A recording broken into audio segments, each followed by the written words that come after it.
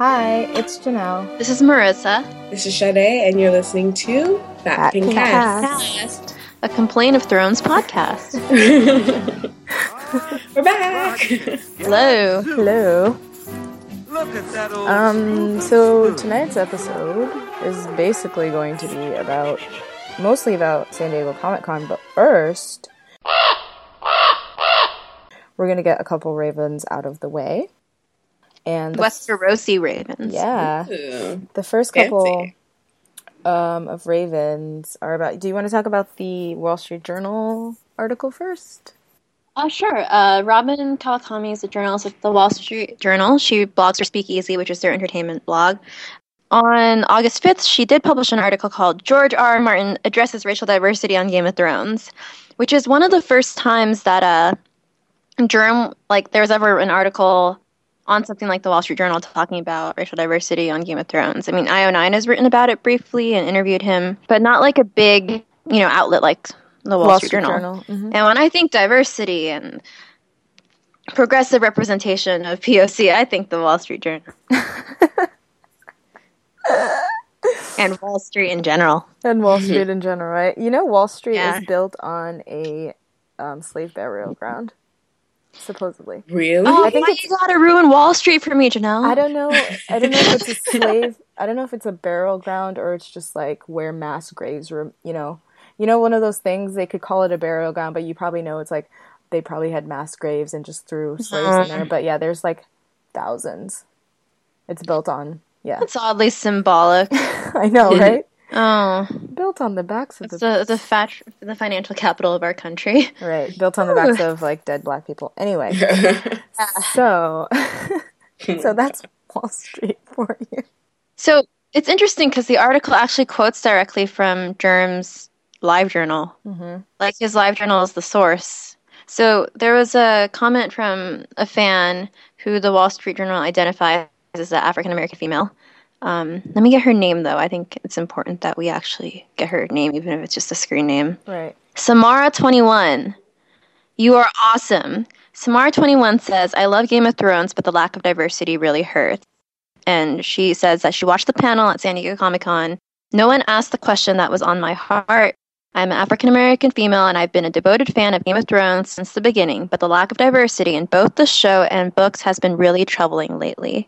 With the state of racial equality currently in the world and the people that have been trying to push back, I am extremely sad that I cannot include my favorite Game of Thrones as an example of Hollywood starting to change how race is depicted. Wow. She goes on to talk about how Missandei is really the only black woman with a speaking role, and that she is getting a romantic storyline, which is cool, but it hasn't been enough. And then she talks about how when she cosplays, she has to cosplay as Black Daenerys. And she also talks about the Obia Opere, who we'll talk about later, and this idea that like Arya Hotah and other black characters in the series are servants, guards, or charlatans. Nice. You are awesome, Samira. Is it Samira?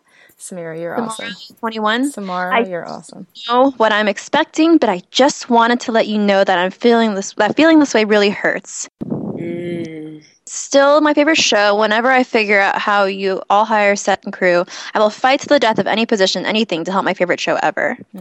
So of course Germ's response is, well, in the books. Oh God, he's such a... Germ's response: Westeros around 300 AC is nowhere near as diverse as 21st century America, of course. Oh my God. He's so... Westeros.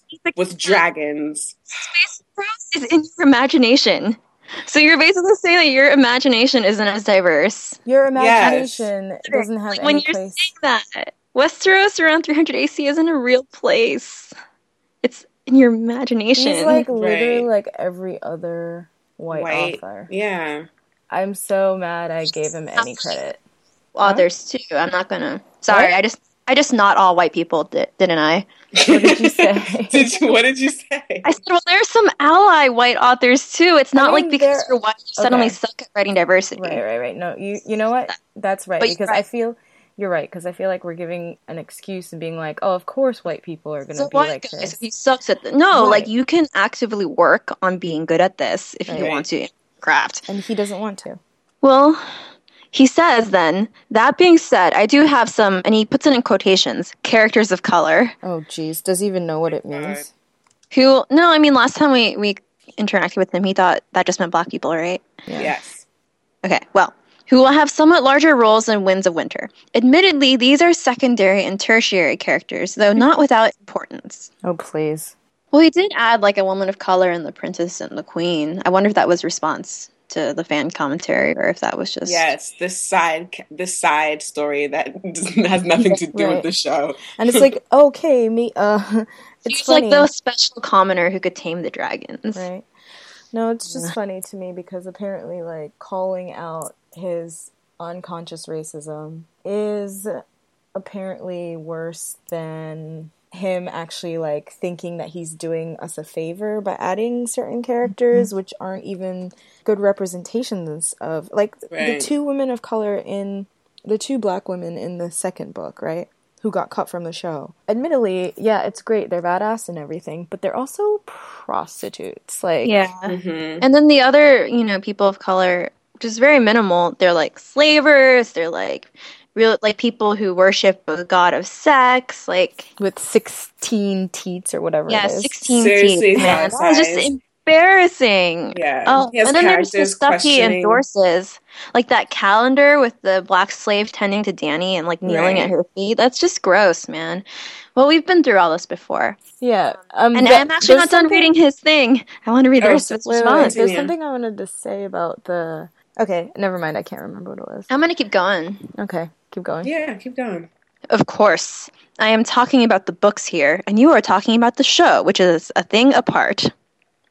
No, it's not. They are literally the same when it comes to diversity. Like, what I want to say is that I think, like, he gets a lot of credit for being anti-tropey, whatever, but his like, the way he deals with race is the ultimate. Color are still really tropey. Are still really tropey. And in the Winds of Winter excerpt, which we have a podcast on we need to put up. Yeah. Yeah, and the way they describe the lady, I don't remember her name now, but the way the Westerosi were, like, talking about her in this super gross sexualized way. Mm-hmm. They were talking about her vulva or something, right? Right, like, is she, I wonder if she's pink between the legs too. Your imagination germ. To develop, okay, if it's not because you don't really feel that way about people of color, it's for the purposes of developing a white male character. That you're gonna, like, objectify women of color, okay. No, but, and the other thing is that it reminds me of that artist recently, really famous artist, Kara Walker, I think it was. Mm-hmm. Yeah. So I'm so mad we missed the exhibit, but she had this, like, this image of this, like, it was like a black, like, hypersexualized sphinx, like, in the image of a black woman, and so it's like her vulva is exposed and her breasts are exposed, and she's made out of sugar, I believe. And she's made out of sugar, yeah, right? And her face is caricature, like, she has the very exaggerated features, like big lips and everything.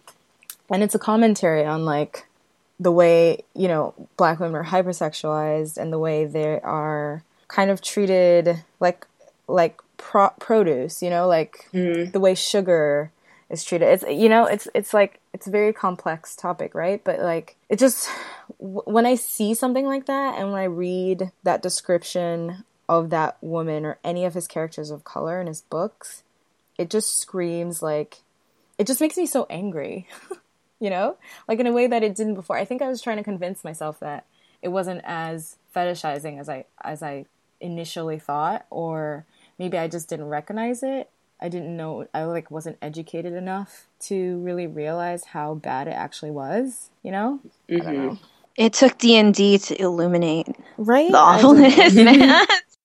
But I'm not done, man. Yeah. He goes, I do think that HBO and David and Dan are doing what they can to promote diversity as well.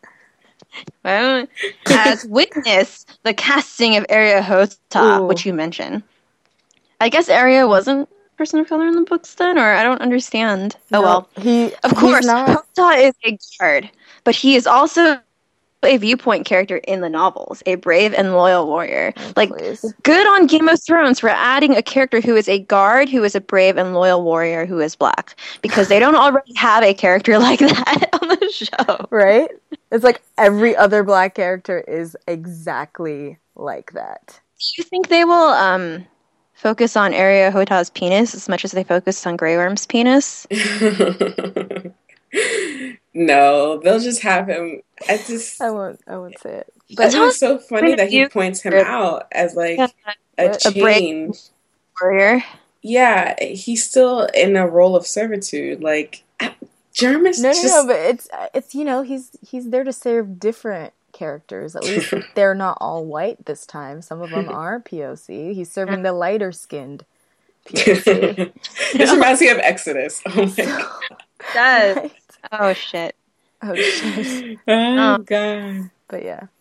Like it's like, oh yeah, sure. It's so innovative for like there to be like a loyal black character who's there to like serve the white people and like prop them up and like give them advice. That never happens in the, entirety of ever. In fandom, like what the fanboys call Arahota, uncharitably, is they call him the camera that rides. It's just like the mountain that rides. Because like the interpretation of him like as a literary character is that he's a literary device to show what's going on in Dorne without giving us a POV of the Sand Snakes, since that would reveal too much of the complex plans. Right. So when Arianne isn't able to be present, then Ario is present, but he doesn't really have that much inner commentary about the proceedings. He's very much like a documentarian. Right. And so he is probably the least developed point of view character that Germ has ever written, and that's why he is given the name The Camera That Rides. Lazy. It's lazy writing. Lazy as hell. It's a cool device, man. If you're stuck in this like rut where you're like, okay, all my characters in this scene, I cannot make POVs because they're too entrenched in this plot, and I don't want the readers to catch on yet. Then, okay, you create this character, and he's just a guard, and you get a perspective from a commoner, and he's like just kind of watching.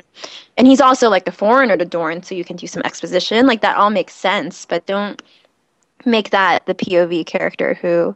Because wasn't there another POV character who was a person of color? She was like a princess or something. Who? And she was a player in the Game of Thrones. Who? I'm not sure Oh, what Arianne? you're talking about. Why did I seriously ask? Oh, wait, you were serious? I was being She's sarcastic. being sarcastic. I was like, wait, who is? Who? Oh my gosh. For a second, I thought I had missed something. Who's Arianne? Oh my god. I don't get it. She's gonna be. There was a rumor that like Kaya Soldero was gonna play her. She's a white Brazilian, well, half Brazilian. From Skins? Yeah, She's way younger than the other Sand Snakes they cast too, isn't she? yeah. I don't know. They wanted her to play Katniss. Uh, A whole fan thing. But there's more to this article because the journalist writes, Asians represent another group largely absent from the books and the HBO show. And then they talk about the Nymeria casting, which we'll get to. In June 2014, a fan asked Martin, there are a white race, a black race in the world of A Song of Ice and Fire, and many other races. Why is there no Asian race, Chinese-like, Japanese-like, in Game of Thrones? they're all in ET chilling. Totally. So Martin says, this is, and this is a Everlight, by the way, from Google+. And then his comment was called Sad About Asians. Me too, buddy. Germ says, well, Westeros is the fantasy analog of the British Isles in its world. Jesus Christ. It's a long way from the Asia analog. What? There weren't a lot of Asians in Yorkish England either. Where's Danny in the analog of the world then? Exactly. What's Essos? What's that analog? Help me.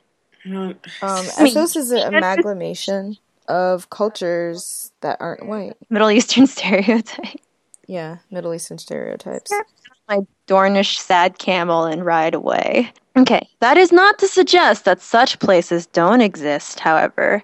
You will want to get the world of Ice and Fire so full when of it crap. comes out in October in the quote-unquote other places section. Other places. Just want to other rising. You know what I mean. Hey, Marissa. You will find Marissa, remember? finish. Wait, You should remember? rage. Wait, remember when Jerem assumed you were black? Yeah. Because that was Sorry. racist. Keep going. Okay. You will find a lot of material about Yiti, the island of I Leng, knew he was going to say that. the plains of Jogos Nai, which you may find of interest. Then he froze the comment, so you can't respond. I don't think. Yeah. Wow. It's not just us. Like, random fans are getting on his live journal and writing about how they're disappointed in diversity, and the Wall Street Journal is actually reading these comments and highlighting them. I'm surprised. Which is amazing. And the links to Saladin Ahmed's Is Game of Thrones Too White, which is, it's an editorial written by the guy who wrote Throne of the Crescent Moon. Yeah, I haven't actually read that yet. It's on my list, though. I actually read like an excerpt from it. Yeah. Even like other fantasy authors called him out too. Yeah. And then actually it's really ironic. The last response they quote from Germ is about Pedro Pascal's casting, and it's Germ's response to my comment on his live journal. Oh, wow. Yeah. I do know that Dan and Dave from HBO favor having a racially and ethnically diverse cast in the series. Don't. No, they don't. We lost several black characters who appear in the novels, like Strong Belwas, Jablar Zoe, and Shataya and Alalai. All of them were cut. But to balance that, characters like Salador San and Zerazone Daxos, both white in the books, have been played by black actors. Missandei is as well, though in the books, the Nanthi are golden-skinned, not white. And then the journalist ends the article with, "Readers, what do you think?" I think he's a racist piece of shit. Whoa.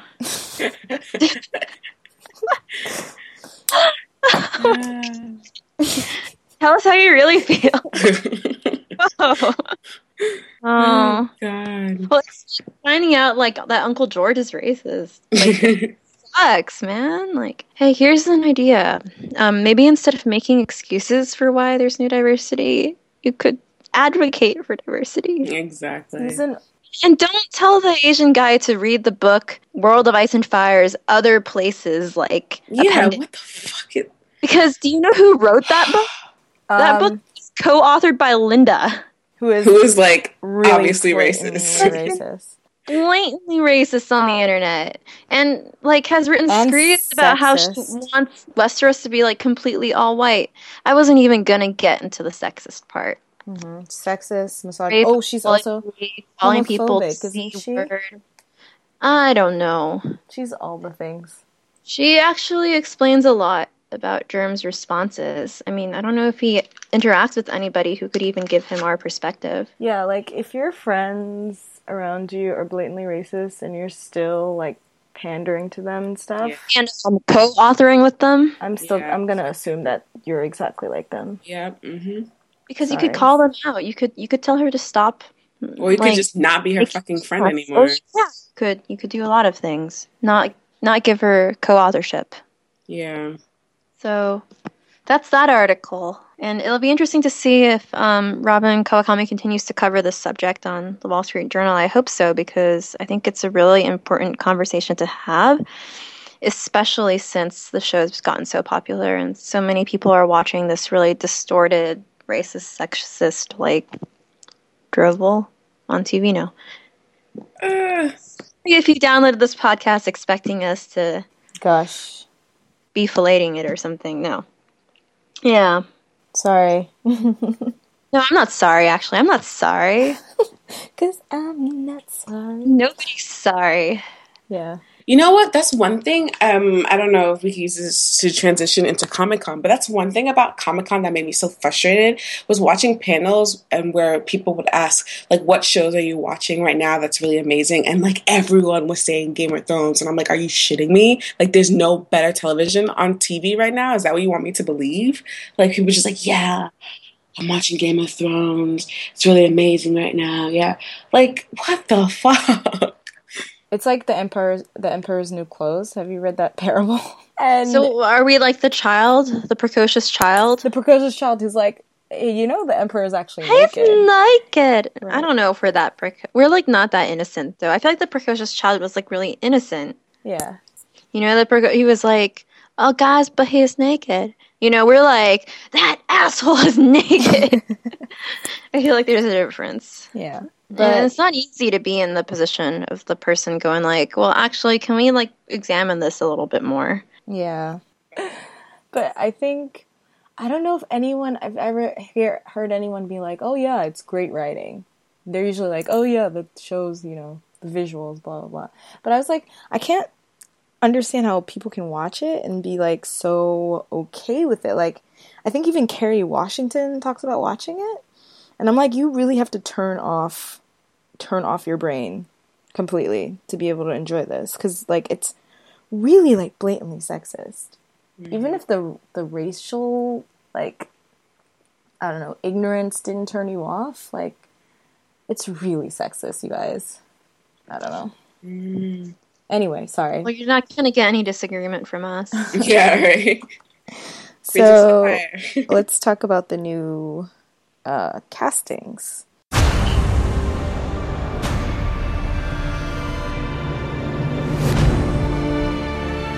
Hi, I'm Alexander Siddig, and I'm really, really excited to be playing Doran Martell in Game of Thrones.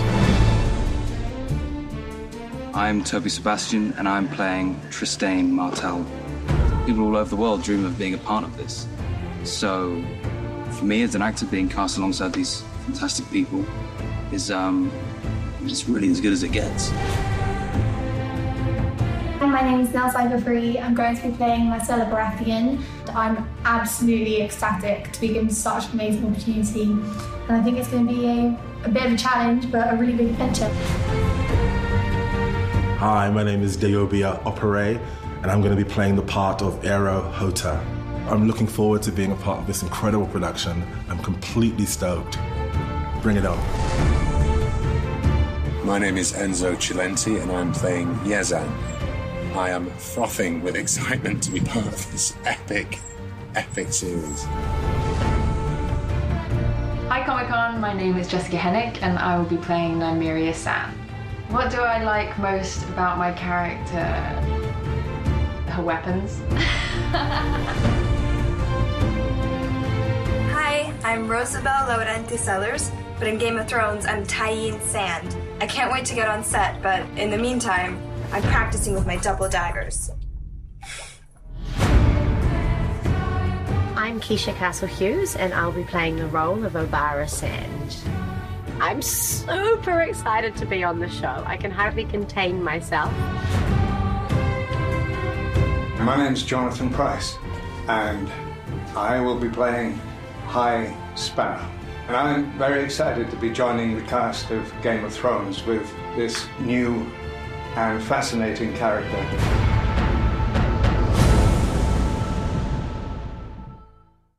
Yeah, so you guys called Doran Martell. We totally did. We've been calling it for... You know what I think, though? It's probably to, like, placate the masses. Yeah, I totally agree. I think they... What masses, though? All these people wanted him to be played by, like, Antonio Banderas or something. Doran? Really? Yeah, you haven't seen that dream casting? I thought it was Oberyn they wanted Antonio for. I don't know, man. People want Antonio Banderas for everything.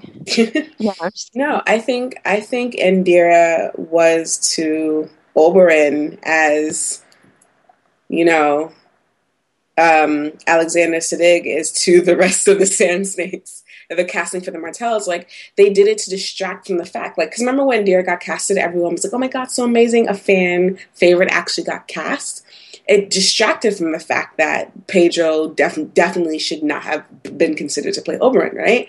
I feel like the same thing is being done in this case, where everyone's like, oh my god, Alexander Siddig, while ignoring the fact that fucking Trystane, what is that? What is that? The casting for the rest of the Sand Snakes is rather messy, if you ask me. Right.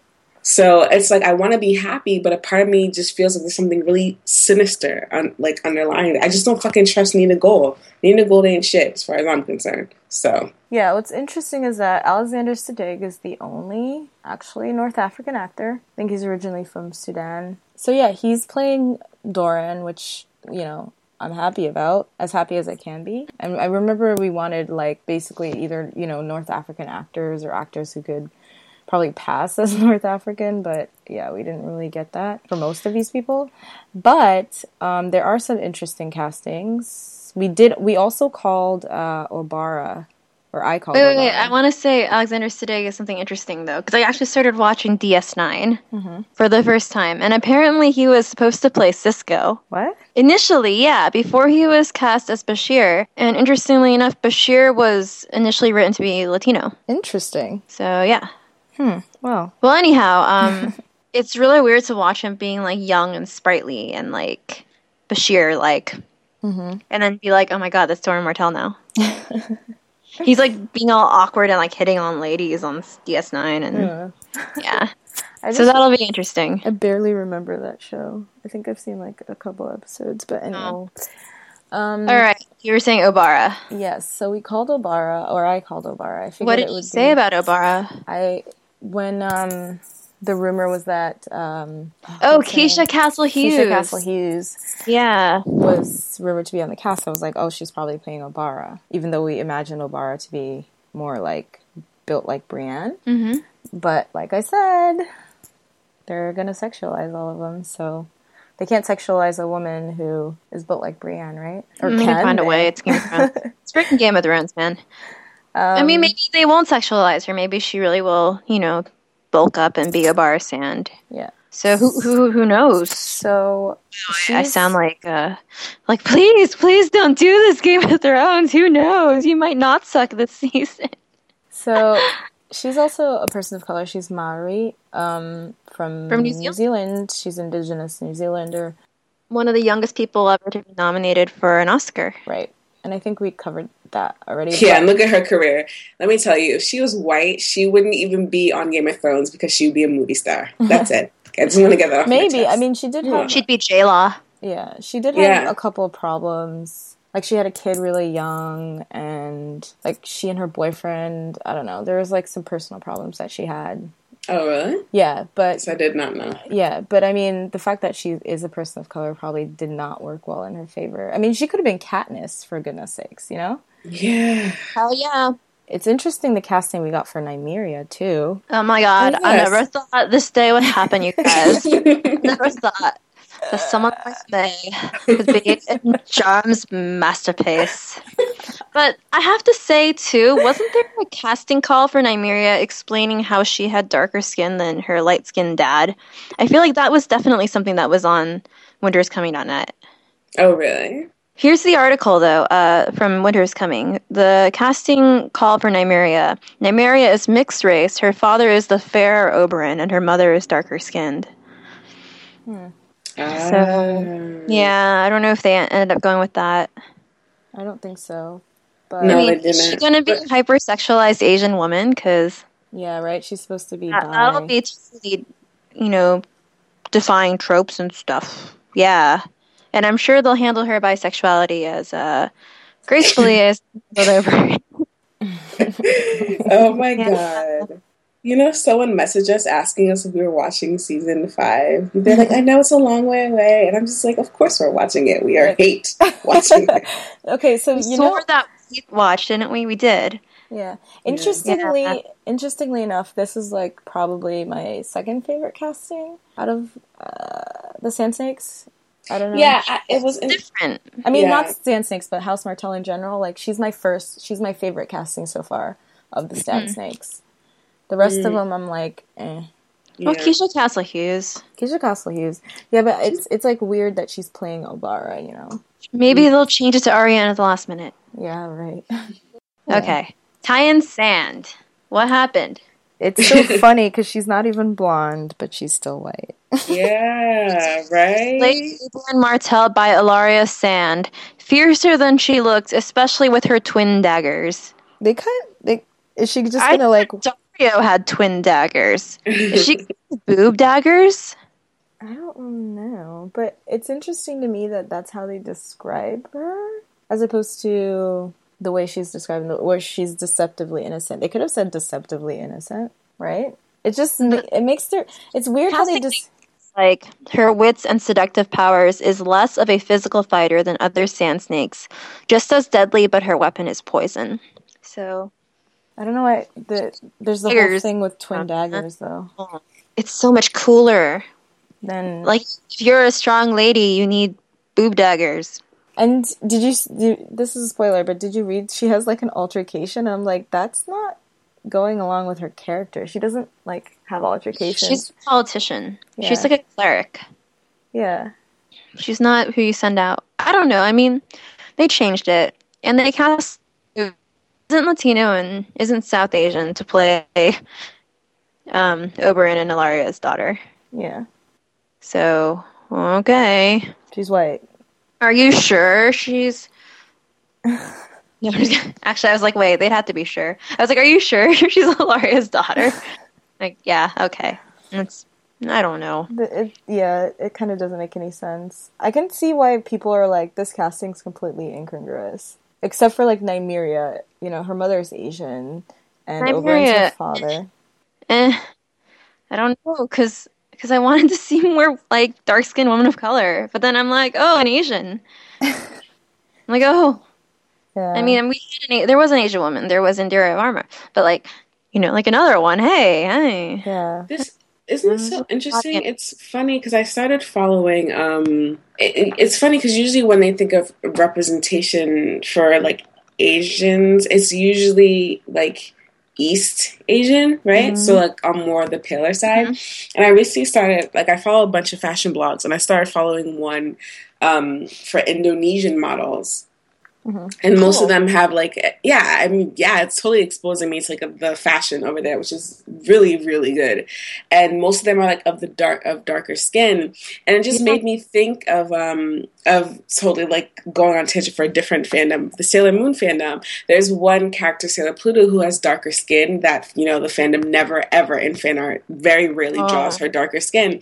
And there was this huge debate because they were like, well, she's mixed race, and Naoko, who's the creator of the series, said that she's mixed with Romani and all this stuff, and then like someone like came out and was like, okay, this is not true, like she never said this. And like the fact that you guys see one character who's darker skinned and automatically assume that she's not Asian says more about you than it does about the fact that, like, you know what I mean. And I just thought about that, like, that is so fucking true, because darker skinned Asian people do exist, naturally so. So it's like, why are people so reluctant to see that form of of Asianness, that form of Asianness, of ones with a deeper, skin tone. It's just, I don't know. And there's actually Asians who have really dark skin that we don't see in the media. The name that white Americans used to refer to them, or that like white anthropologists used to refer to them, is unfortunately kind of racist. They're called Negrito. Yeah. But in the Philippines and Malaysia and Thailand, these are actually people like whose skin tone is as dark as people in Africa's. Yeah. But biologically, like in terms of their genetics, they're actually like very biologically distinct from Africans, and it's really interesting. But they still have the same gene that codes for really dark skin, and that's not who we think of when we think of Asian Americans. But there are Asian Americans with really dark skin, including Taiwanese people with really dark skin. Mm-hmm. We don't see that when we think of Asian people, and certainly not in casting. Because there's no room for that kind of nuance. It's like, they could have done all white people. So 2 out of 3, okay. Am I supposed to be happy or not? Yeah, and then there's Trystane.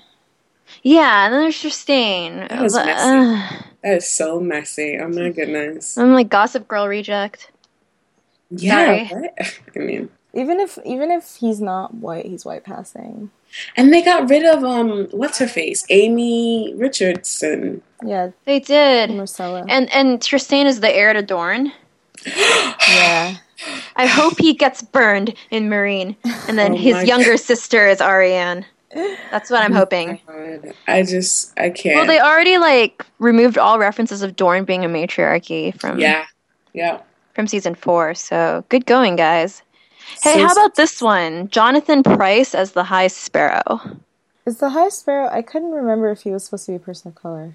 No, he's probably white. But Jonathan Pryce is most famous in my eyes, obviously not, for being the guy who did Yellowface in Miss Saigon. Oh, when I'm thinking of Jonathan Pryce. Okay, now he's also been the president in G.I. Joe 2.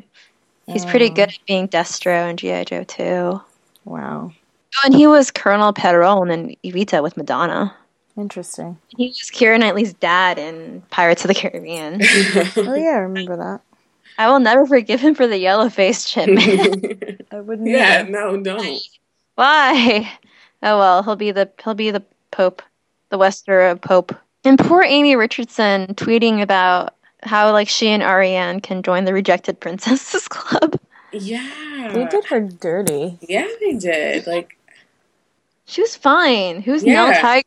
I have no idea. is she not old enough? How old is she? No, she's old enough. She's older than fine. the new one. She's older than the new one. The new one's a year younger. And then, okay, Arya Hota, Diobia Opere, renowned for his loyalty and his long axe. And his penis. We haven't gone there. They might not. Do you want to have we can have a bet. Okay, so will they make a crack at his dick? Well, now. Make this betting pool in hopes they will prove us wrong. So does anyone want to bet against making the dick joke?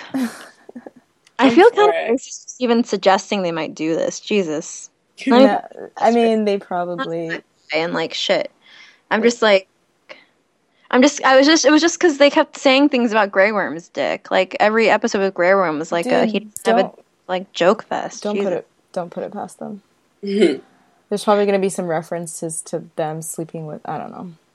I mean, just look at like what they did with Salladhor Saan. They like changed his race and suddenly he's like in bathtubs with ladies and like wanting to bang Cersei because she's blonde. Like, okay. Yeah. So yeah, it's going to be messy. Is there anything else? Other casting news? There were just 3 Sandsinks, right? We don't think Sorella has been...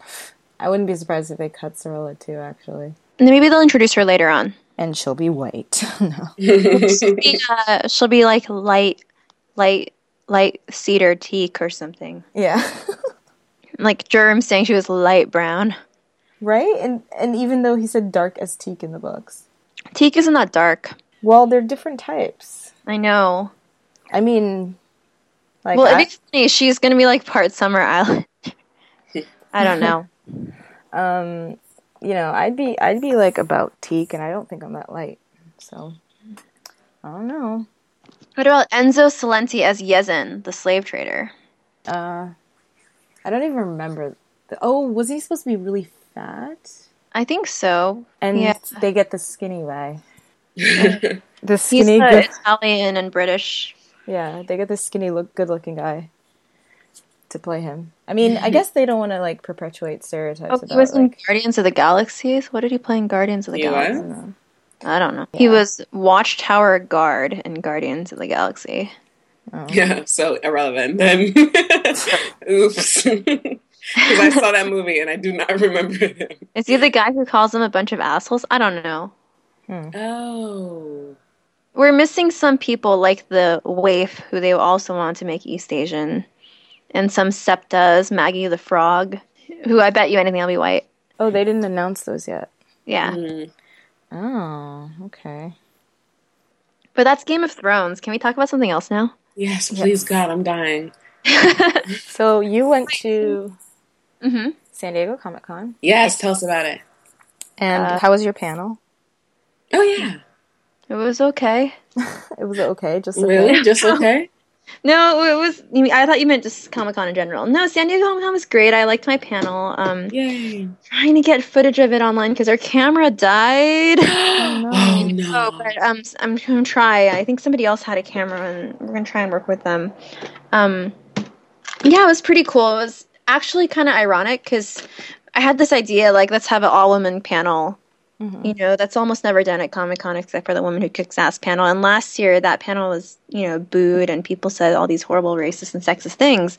So let's have an all-woman panel about comics. And then it turned out there was like 12 all-woman panels. Wow. So, yeah, there is a lot. And I'm thinking next year an all-POC panel is more in order. Because there's not very many of those. There's only one of those. The Women Kick Ass panel was disappointing this year. Yeah, I think there's a reason last year's panel wasn't put online, and that's because they said too many things that were the truth. Yeah, that's what I was saying. Yep. That's the reason. Because we can talk about that later. Tell us about your experience. It's Comic-Con. You know, even though this Woman Who Kicks Ass panel wasn't as intense as last year's, there were still people in the audience, according to Kat, who was in the room, saying shit like, why is this panel going on in this room? Like, women talk too much, you know, like, they weren't sitting close enough for the people in front to hear this time, but there were still people like that. And it's like, just take a bathroom break, go buy some nachos. No one's making you. There are 45-minute long bathroom passes. You can skip almost the entire panel. Man, there was a time I used to think that geek guys were automatically better than regular ones. Those days are gone. Those days are so gone. They are not. They are the worst. They are the worst. Anyway, yeah, I heard. I mean, it was disappointing because there weren't enough people. There weren't enough women of color. There's only Nicole Beharie. She barely spoke.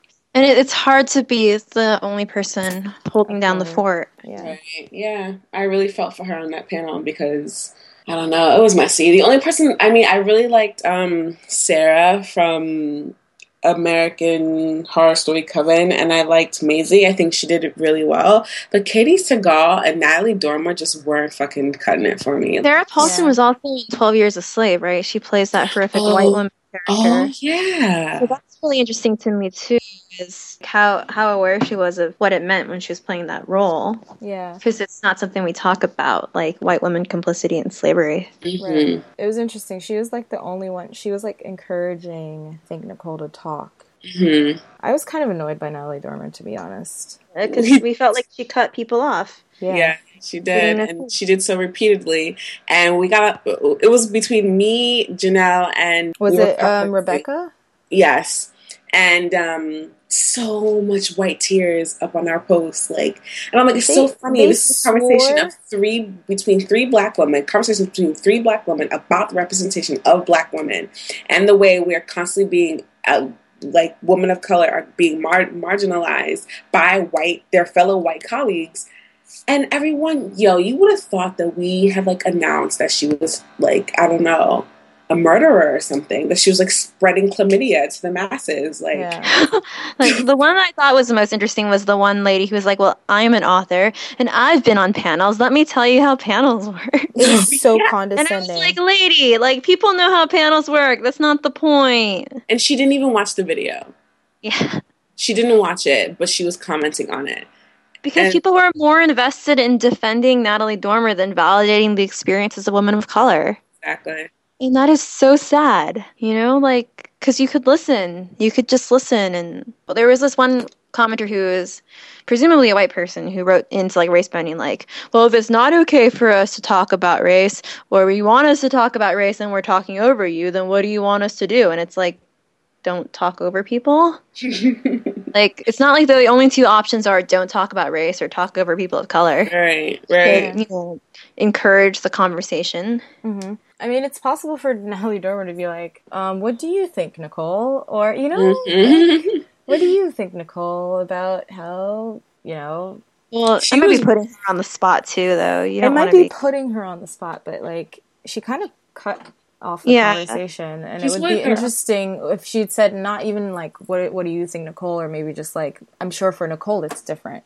She could have just said that. Something, right? Yeah. Because when she went on her whole spiel about European films, I was honey, you cannot be serious. Yeah. Oh, people can be older. They can be, darling, they can also be white and old. Like, what do you mean? They can, like, it's such pretentious bullshit. We're still going off right now. Well, people don't do the intersectional thing. We're supposed to be having happy talks. Oh, right. We're just, like, going off. Sorry. That was just an extremely disappointing panel. And, like, the more that I consider the fact that the reason why last year's panel wasn't put on was because of how honest they were, the more I'm so disappointed. And also how diverse that panel was, which is probably why I got so much flack. Yeah. There was Latina representation. There was Black representation. There was Asian representation. Yeah, it was Maggie. White represented too. Yeah, like, who was in charge of Maggie Q, Denai Guerrera, Michelle Rodriguez, Katie Sackhoff, Tatiana Maslany. Who was in charge of this one this year? Like, I don't know. A lot of the women of color, like, it was just Nicole was her first time. Yeah, so she didn't know. I guess she didn't know what to expect either.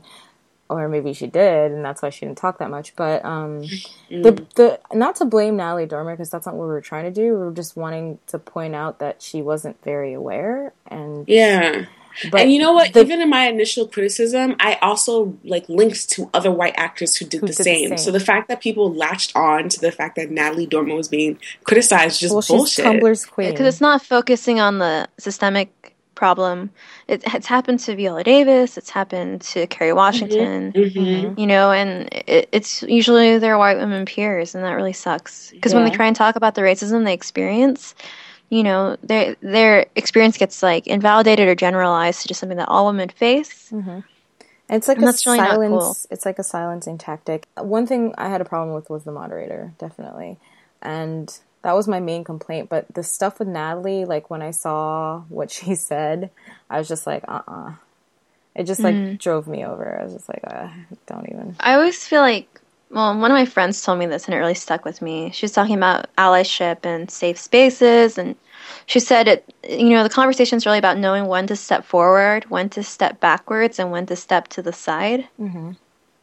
And I don't know, I think that's something that everyone needs to work on, but it was really missing in this specific situation, knowing to step backwards or stepping to the side so women of color can have their experiences, aired and treated with equal gravity. Yeah, and respect. But let's talk about what else you did at Comic-Con besides your panel. I interviewed the production and cast of Sleepy Hollow! And I was lucky. I got there early, so I got to stand in the middle. Yes. Oh, that's so great. But then my camera died and my recorder almost died, and I had to use my iPad, and it was really weird and embarrassing. Oh. But no, it was cool. Do you want to listen to the recording? Yes, let's listen to it. Okay, let's do it. Let's try and sync this. Who's that coming down the street? Are they shovels or are they feet? Lean and lanky, skin and bone, with clothes a scarecrow would hate to own. Yet he has a certain air, debonair and devil may care. It's the new schoolmaster, what's his name? Ichabod, Ichabod Crane. Ichabod, what a name. Kind of odd, but nice just the same. Funny pen, funny frame. Ichabod, Ichabod Crane. Wait, so I should preface this interview too. So it was in front of the barn in the parking lot by Comic-Con where you could go try on this Oculus Rift thing. So Oculus Rift is this thing you put on your head, and it's like headphones. So you can't see anything other than the thing in the goggles that you're looking at, and then you have headphones on. Okay. Yeah. So it feels like you're immersed in the video, because even when you turn your head, it feels like you're turning your head in the new space. The camera turns with you. Cool. So the video is you're sitting in the forest, it's Sleepy Hollow, and then suddenly you hear footsteps coming up from behind you. So you can turn your head around and you'll see Ichabod Crane. You should not be here. This place, it is not safe. But the dividing line between brave and foolhardy is but a sliver. My name is Ichabod Crane. And you, I take it, are not from around here, or you would not brave the streets of Sleepy Hollow after dark. Shh. Did you hear that? And he's like, whoa, you're not supposed to be here. This is totally not safe. This is not safe. And then he's like, I think the Headless Horseman is running around in the woods. And then you hear all these crickets and do exactly as I say. Stay where you are. In the dark, in the fog, he might not detect you. I shall circle round to the street, cause a distraction, try to lure him away. Keep your wits about you, and stay quiet. Your very life depends on it. And then he's like, okay, why don't you stay right here and hold very still? And then you'll be safe. I'll go get Abby to get help. And then he runs away.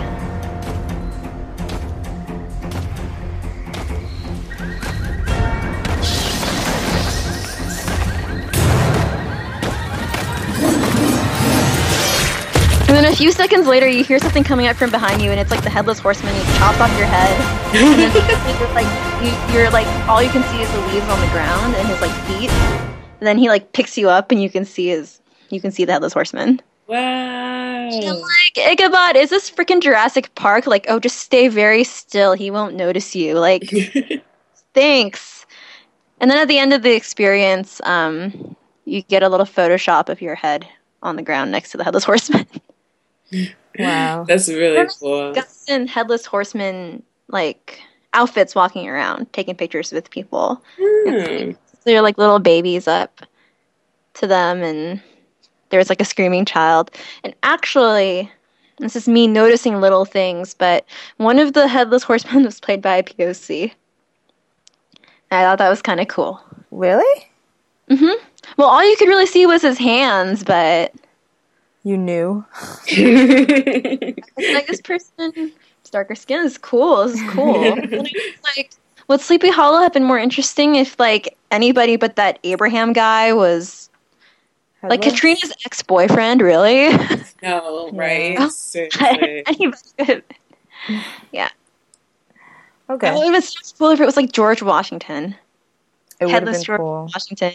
Yeah. It would make sense, but they could have found a way to make sense, okay? Because this is Sleepy Hollow. So y'all want to listen to my interview? Yes, please. Okay. So we were standing in the sun. It was like an hour. All the journalists were starting to complain. And I was next to a couple other fan journalists, including a Whedon journalist. Oh, from like, Whedon-esque? I don't know if it was Whedon-esque or Whedonopolis. But she asked a lot of questions, so I want to apologize in advance because I feel like most of the interview is her talking. And I kind of had to fight her to get in like one question, and there was like 70 other people. And actually, the press line was really not diverse. It was really interesting. It was like me and maybe like 3 or 4 other POC journalists. The rest were all white people. So it felt really weird because Sleepy Hollow is super diverse. Yeah. But, yeah. Play. Mark Goffman, executive producer, showrunner. So, Mark, did you really expect to have this kind of a reaction to the show after the first season? This kind of reaction is just amazing. It's what you dream of. You know, you create a show, and this one I think was conceived a lot for fans that you would find at Comic-Con, and the fact that they've embraced the show in the way that they have just is incredibly gratifying. And I think it speaks to how well you've developed the show and taken the mythologies and just said, yeah, we're going with it, but we're also kind of tweaking it a little. Are you guys planning to do a lot more of that as we move forward? Oh, yeah. I mean, the premise of the initial pilot was so crazy, and the fact that everybody just went with that, we as creators of the show, as writers, have continued to just, every episode tried to make that as crazy and as, So that's the producer of the show. So do you have years and years of material ready for us? And that's the Whedon person talking. Weeks and weeks, for sure. We'll start with that. Sleepy Hollow is one of the most diverse TV shows on television. Do you think that's contributed to the success of the show? That was me. I think it's definitely, we're super proud of that. And, I think that what it reflects is a real change, I think, in the way that it works, and movie studios are really looking at who's going to see movies, and hopefully it reflects a more accurate portrayal of who we all are. And it becomes organic to the storytelling. We're able to tell a lot of stories about different cultures, different mythologies that all just work really well and blends into what we're trying to do with the show. Now, do you guys have like a Bible kind of written on where you kind of want the show to go and where you're going forward? Because I know the mythology is pretty strong in the show and it has a pretty set rules and things like that. So do you guys really kind of have the idea on where you're going at least, or do you kind of come up with ideas as you go along as well? One of the things we do at the beginning of the year is plan where we're going to end. And once you know where you're going to end that year, you know what you're building toward. And then you put your stakes in the ground and you figure out what your mythology is going to be. So they don't have a Bible? Springboard you into I don't know. problems for the following season. You also want to leave enough room to find surprises and things you didn't expect along the way. Because there's wonderful gifts that come along when you know where you're going. Gifts. So we do have Wonderful gifts. That there is. When American school children start answering putting down Ichabod Crane as one of our founding fathers on our American history test. We consider that like a banner success of the Ichabod Crane. or the downfall of civilization. I think Ichabod would say it's the downfall of civilization. Yeah, that's right. But Yeah, he might, but one of the things we really try hard to do on the show is give the perspective of what we're doing today in society through the lens of Ichabod Crane, Really? who was there at the Not founding. Abby? Okay, So I hope sorry. that does give a little bit of, enlightenment. So he's going to critique the war on drugs, right? Most of our twistery, most of the I little think pieces so. of textbook history starts with a kernel of truth. So whether it's the fact that George Washington's doctors really did try to resurrect him 3 days after he died, or Benjamin Franklin was experimenting with electricity, we take these real events and then we sort of pull back the veil and give a Sleepy Hollow twist, which I think is keeping people interested. So hopefully they'll go and look for what really happened. Is there any dream cast that you have in mind? Damn, she's like firing off these questions. Well, I should really say do. guest stars. One that we will have this year is Tim Busfield is going to be playing Benjamin Franklin, and we couldn't be more thrilled about that. Sexist Benjamin Franklin. Mm-hmm. Thank you. So that was the interview with the producers. This is Lindsay. My skirt's kind of blowing up, so that's a little Or Lindy, sorry, Lindy. That's good. Sure, yeah, I'm Lindy Greenwood, and I play Jenny Mills. Thank you. So, how's the reaction to Comic-Con this year? Are you pretty excited? I'm super excited. The panel yesterday was so warm and welcoming, and the questions were so thoughtful. The fans are really smart. Yeah.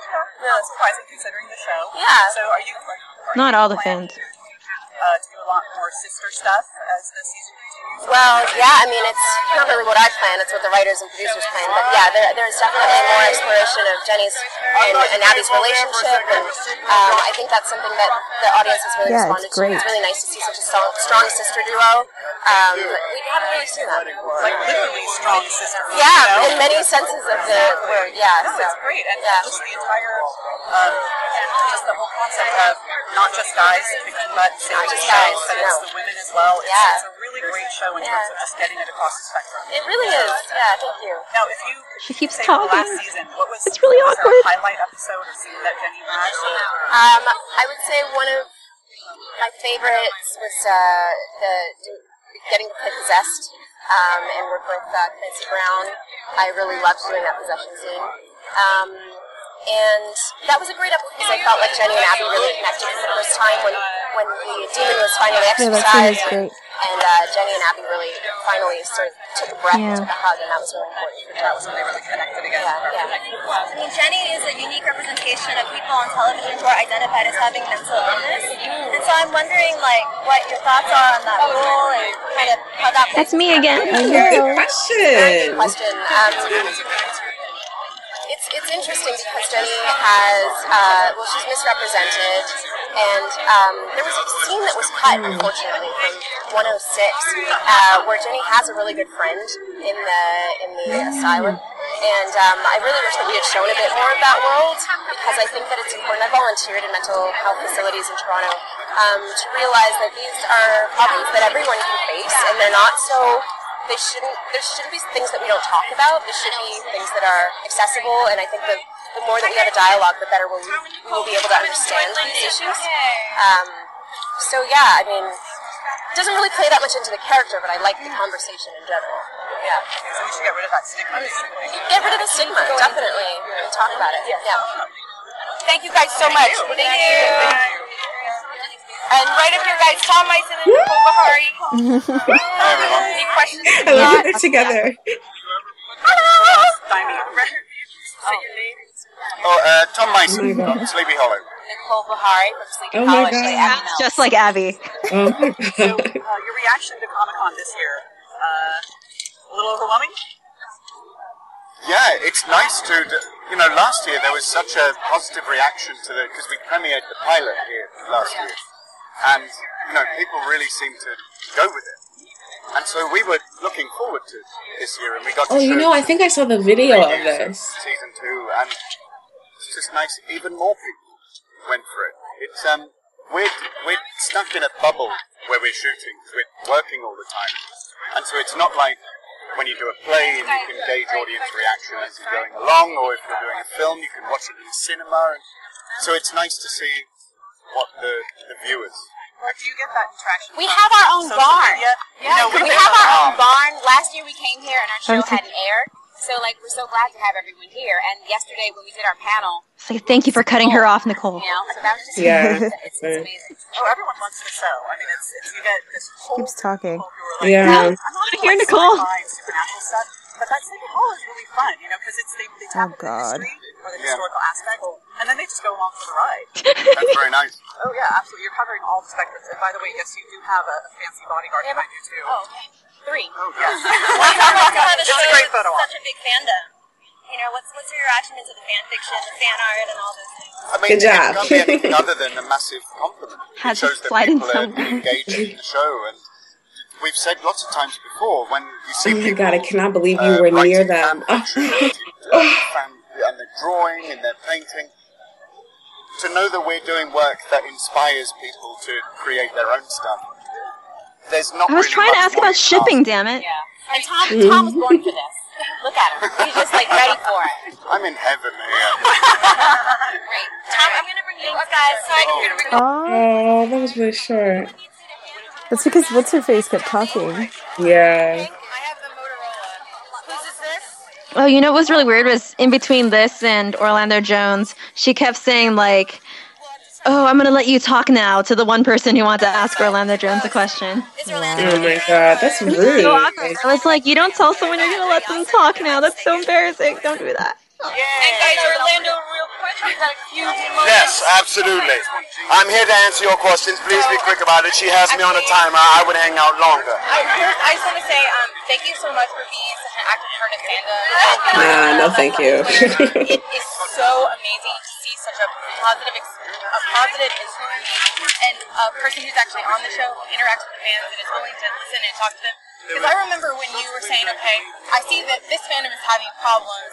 How do I not do that? And there are people who do that. So I guess, how is it interacting with that? How did you decide that you were really going to kind of put yourself out there? I'm a fan. We're all fans. You know, we all come from having seen something, been inspired by it, wanted to be a part of it. So I don't really think my process is really that special.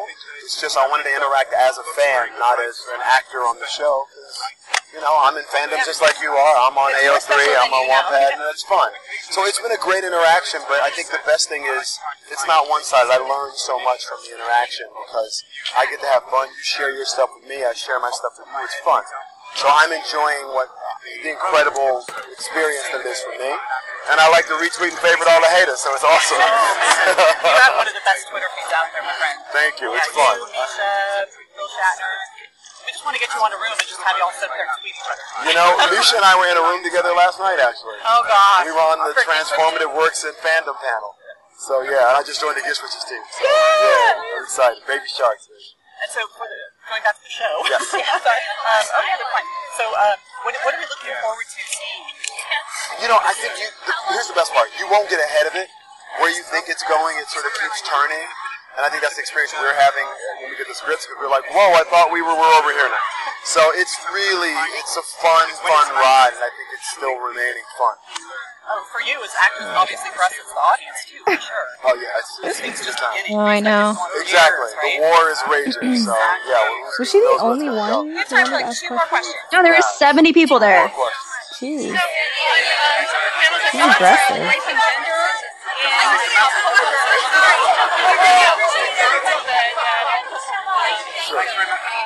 This is important. And I'm curious, I mean, there's some great moments. We can discuss about Sally Hemming. And I'm wondering if you want to feel heavy experience doing it, or is it something that's so organic for characters to have this dialogue happening? It's a very popular show. So I would put it this way. I think what's really exciting is three things. One, that people got cast because of their ability as actors, not based on race or anything. There wasn't like an affirmative action or quota system. That the women on the show are not subservient to the male characters, and they sort of stand alone on their own. They have their own points of view. And the romantic relationship isn't the centrifugal force of their stories, which is awesome. And the show is clearly multicultural, and that's groundbreaking. So it's not lost on me that that's happening. I'm sort of very proud of it, but I'm mostly proud because it's not about that. It's just a fun ride with really cool characters, and those other things are cool extra things, but that's not what it's about. So for me, that's really special. All right, gotta get going, Orlando. And they're trying to find out the Simon and who wore it best. Batman versus Superman, the big coming out. Are you Sure. Batman or Superman? Well, that's easy. It's Superman. Batman ain't got no powers. He's just a rich dude. I'm just saying. I mean, Superman got powers, laser vision, flies, cape, his daddy's kryptonite, scared of rocks. Come on. Who wore it best? That's tough. Batman's sexier, right? Batman's sexier. Superman's kind of like the clean, like you marry Superman. You just want to have sex with Batman. That's all. Thank you guys. Thank you so much. Yes. So that was the interview. So I don't know if you caught at the end. She was trying to ask him about that dialogue about Sally Hemings. Yeah. Which is He's like, it's not about cool race. thing to ask, but then he gave kind of a canned response about diversity, right? And about women's plot lines not being the force their stories revolve around, which is news to me given Katrina's plot line. Yeah, right. But maybe he was only thinking about women of color on the show, which is different. Yeah, he was just only thinking of the women of color, but it's interesting that no one includes Katrina. Like ever. Well, I mean, she was line too. She just didn't come over to where I was really standing. But of course, he didn't even answer it. Maybe because he got so much crap for it from women of color. Called him out for making a joke about that, and I'm still upset about that because his apology was not good. It's just like, you need to stop making these jokes about like women who are essentially raped because they couldn't consent. Especially when they were like, they were 15, 14. How old was she when she had her first kid? She was 14 when he started sleeping with her. Right. Like, it's well established it was after. She was a child. You can't make jokes She was about also that crap. like the half-sister of his wife. Right.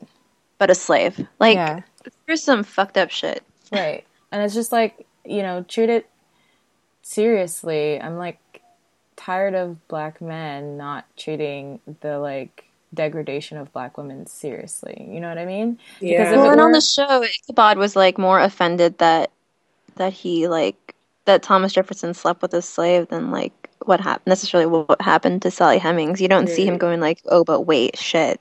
Yeah. I met this girl Yeah. when I saw Thomas Jefferson, and she was like a little kid. Yeah. He's not like distraught over what happened to Sally Hemings. He's distraught because then Thomas Jefferson isn't perfect. Right. And that fucking sucks. And it sucks. Because it could have been a moment where he was like, oh, this guy I was friends with was a child rapist. But I no. don't think they would go that into it, but like he could have condemned it differently, you know what I mean? Like acted at least it was kind of a punchline on the show. Yeah. I don't know. We've talked about that before, haven't we? But the thing that's interesting about Orlando's comments is that he's like, oh, it's not about that. It's not about that. It's not about race. But it is about race, essentially. It's politicized whether you want it to be or not. Like, Abby's a black woman. You can't just... It's borderline colorblind BS, which I don't really like. Like, I understand what they're saying, but it's not about race exactly. It's just, it happens that these characters are people of color, and they're being portrayed in a really dynamic way, right? They don't make it about, like, issues, right? Even though they do discuss certain issues, and certain issues do come up because Abby's black, her sister's black, there are black people on the show, there are Latino people on the show, there are some Asian people on the show as well. We can't ignore what that means and the kind of characters they're playing and what it means for, like, in the narrative, you know what I mean? So when you say it's not about race, it's like, you're kind of lying to yourself. Does that make sense? Yeah. Yeah. I mean, even the war itself that they're just depicting historically, the Revolutionary War, was started in part because of race. Right. And this fear that if we didn't become an independent country, then, oh no, Americans wouldn't be able to own slaves anymore. Right. And I just think it's kind of like when we talk about, this is a weird example, but like when we talk about hair, for example, with black women's hair, it's always politicized, even though people are like, it's just hair. It's not just hair. There's a lot of social and historical context to that type of hair, right? And a lot of history. And so when you're seeing Abby being portrayed on the show, there's a lot of like social and historical context for this. Like she's one of the few black women who's headlining a show on TV. The fact that she's been treated as an all-American woman, like, you know, like she's the it girl, right? She's like the woman that you want to be, which is really interesting because you never see portrayals like that anymore, at least of black women, right? So there are different layers that you have to consider when you're discussing someone like Abby, right? So Orlando recently did something. I think he reblogged a post that somebody made about how everyone's always like ready to be like, oh, romance is not that important for the show. It can't be a focus on the show because they have to save the world and the apocalypse is happening, right? And it's always in reference to Abby. It's never in reference to Ichabod. Like, Ichabod can have all the romance he wants. Right. He can have, like, all this focus on his love life, right? Ex-girlfriend, Betsy Ross, and all that shit. Etc. Yeah. he gets... And we're not afraid that's going to be a cliche. Right. Right. And we're not afraid that it's going to distract from the plot, right? No one ever asks Tom questions like that. It's always Nicole that they're directing these questions to, and always saying things like, "Oh, but they don't have time for that," you know. And they put her in a really bad position. Yeah. For her to. You know what? I hope we get the chance to ask Tom this question at New York Comic Con, which he better attend, because we should ask that. We should be like, you know, are you afraid your romance is going to distract from the apocalypse? Because all we're seeing is about your relationships. Right. You know, like, he never gets asked that question. It's always like somebody implying something like the romance is going to be too distracting if it were to happen with Abby, or like, oh, we hope Abby's relationships don't take over. It's like, what? Tom, what's it like to have a character whose plot revolves around his romance? Right? And yes, we should. And another thing, the point that Rebecca was making as well was that all the other women on that panel, the Women Who Kick Ass panel, all had love interests, right? And they weren't treated, and they were all white women, and their love lives weren't treated as something that would necessarily like usurp their story, right? But for some reason, Nicole always gets asked questions like that, or Abby. You know, Abby can never have that same kind of focus that Ichabod has. And I think it's totally unfair. And it's like, it's completely biased. I don't know. It just really, it like annoys me. And the fact that Orlando replied to that and was kind of like, he's kind of trying to mediate.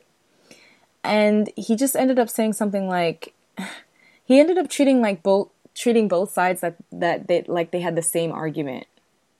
Like they were equally valid. The ones who were saying, oh, she's a strong black woman, she doesn't need a man, and the ones who were saying, that's not okay, we're not okay with that portrayal because... Oh, so this was on Tumblr. Yeah. Sorry, I was like, he did in the interview? No, this is on Tumblr. He did it on Tumblr, and it was just really...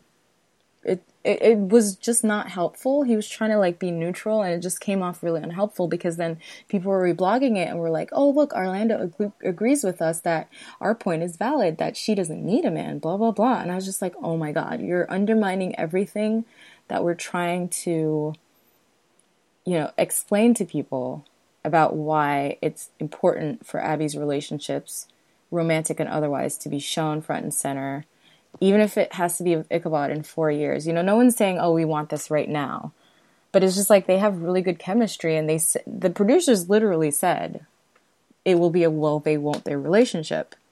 So the fact that people are acting like brand new about it, like they don't know, like it shouldn't happen or it will never happen, is just kind of bizarre to me. Right. So, yeah. Anyway. Yeah. I think the problem with the argument that maybe even Orlando Jones necessarily didn't notice is like how along racial lines it is. That generally the people who don't want Abby to get together with Ichabod, a lot of them justify their arguments with really coded racist language, the same way people talk about Brayden or... Yeah. you know, or other Black women who are jonesing for the white male lead. Mm-hmm. So when it's from that kind of like deconstructing that kind of narrative and not just like, oh, one side wants her to be this and one side wants her to be that, there's no way she could possibly be both. Mhm. Therefore, both sides are valid. You're missing like that element of racially coded language and fan discourse. Mm-hmm. So yeah, his answer was kind of not what we were looking for. Hopefully, if we Yeah, go to I was Comic-Con- like, oh my gosh, Sally Hemings, you can say something about that now. Mhm. But he didn't. Yeah.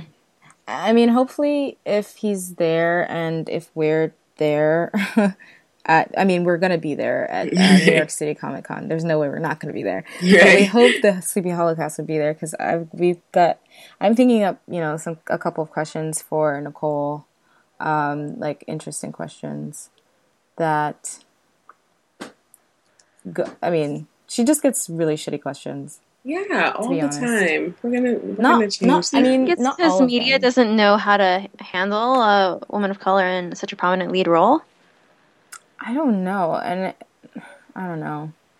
Like, some of the questions are just straight up, like, you're asking her about romance again. I was like, I can see her getting annoyed with it. And that's why she's backed off Ickaby so much. She's just like, she doesn't even want to answer questions about it anymore. And you know what? Also, one thing I noticed is that sometimes when interviewers will ask her questions, they'll answer the question for her, like in the question. Like they'll say, "Yes, what's it like? With the Ickaby ships, especially when you're playing such a strong female character, you don't want this kind of like they're not giving her the chance to even give her own response. They're basically saying, you are a strong female character. You should not have love relationships, but I'm still going to act like I'm asking you how you feel about it. You know what I mean? Like, I've seen her be asked questions in that particular way. Sometimes when it's annoying as fuck.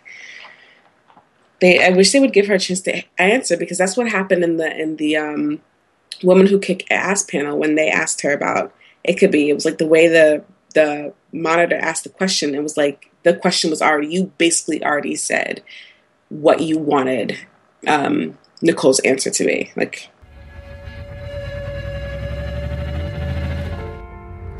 I look and stared so deep in your eyes. I touch you more every time. When you leave, I'm begging you, please don't go. Call your name 2-3 times in a row. Such a funny thing for me to try to explain. How I'm feeling and my pride is the one to blame. I still don't understand just what your love do when no one else cares.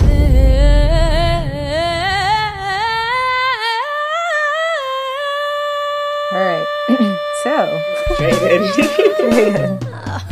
Okay, so this is basically you know what it is? Because I don't know what it is. GIFs are really sexy. Yeah.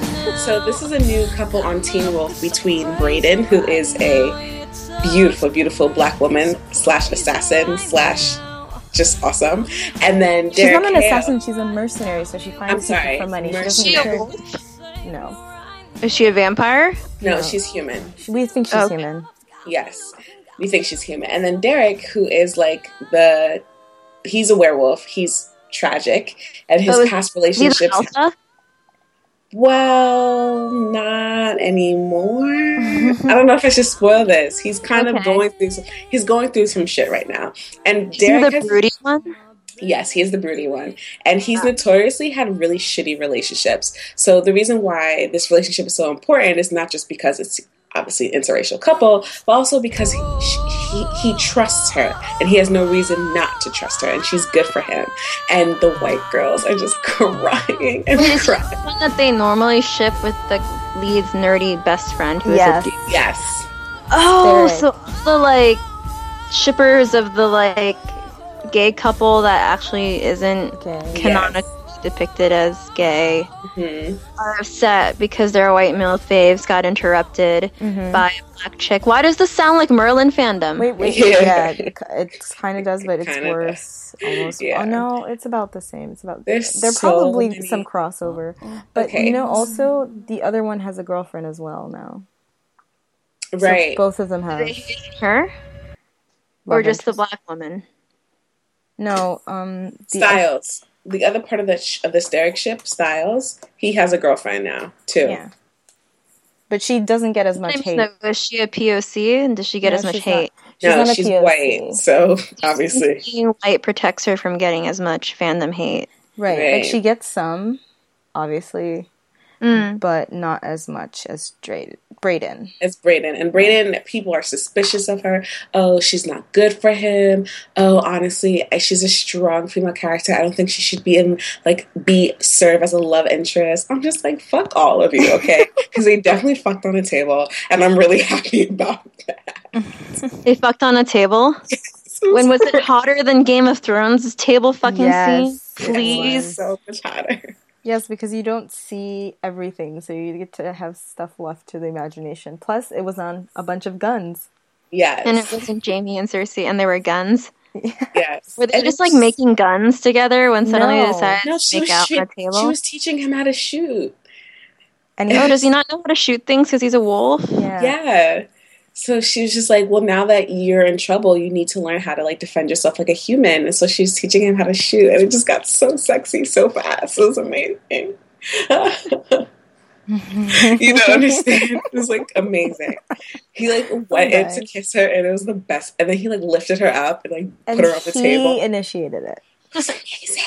So was it sexier than the sex scenes in Scandal? And yes. Fuck yes. I can't stand Scandal, so you can't.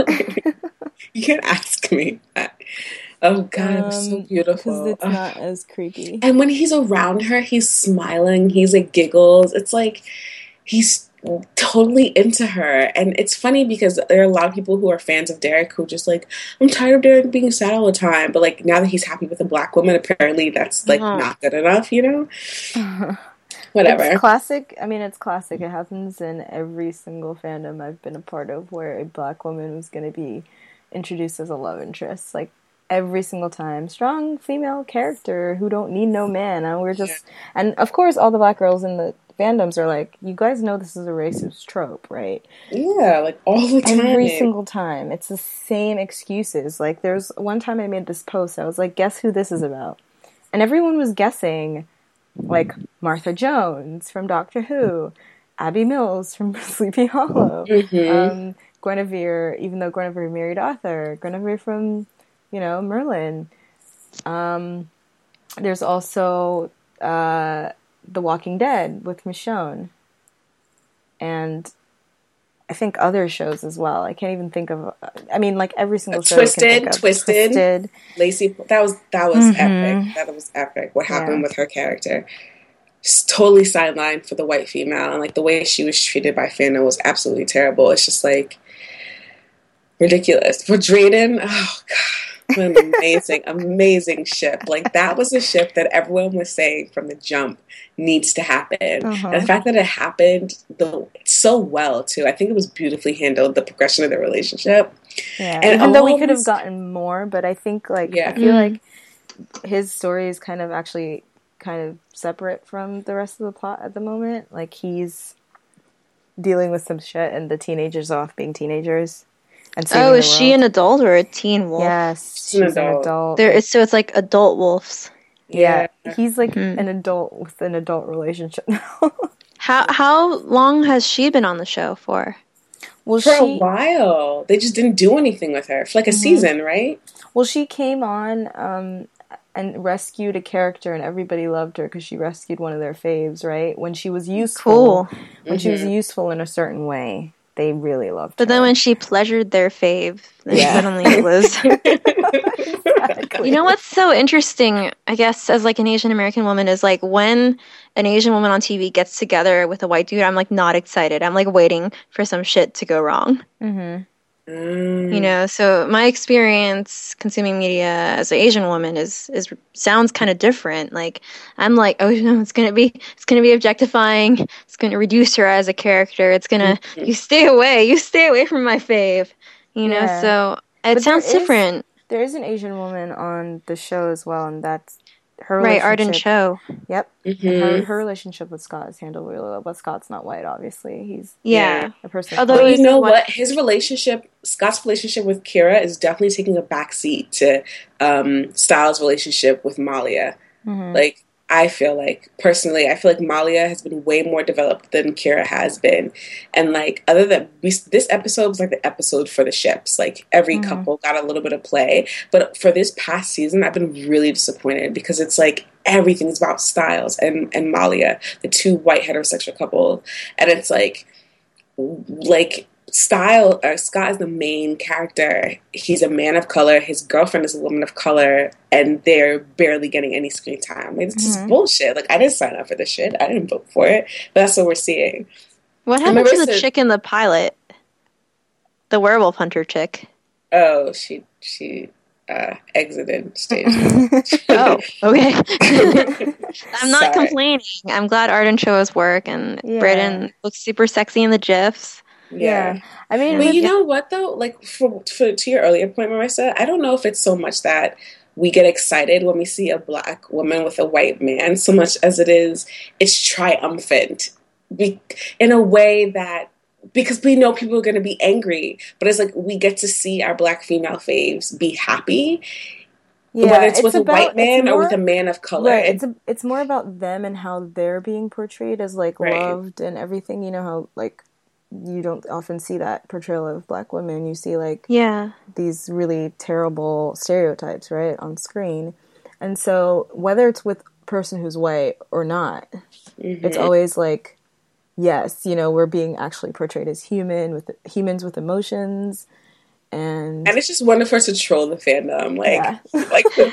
Like when you're in the Drayden tag and everyone's like, yes, he's gonna fuck her.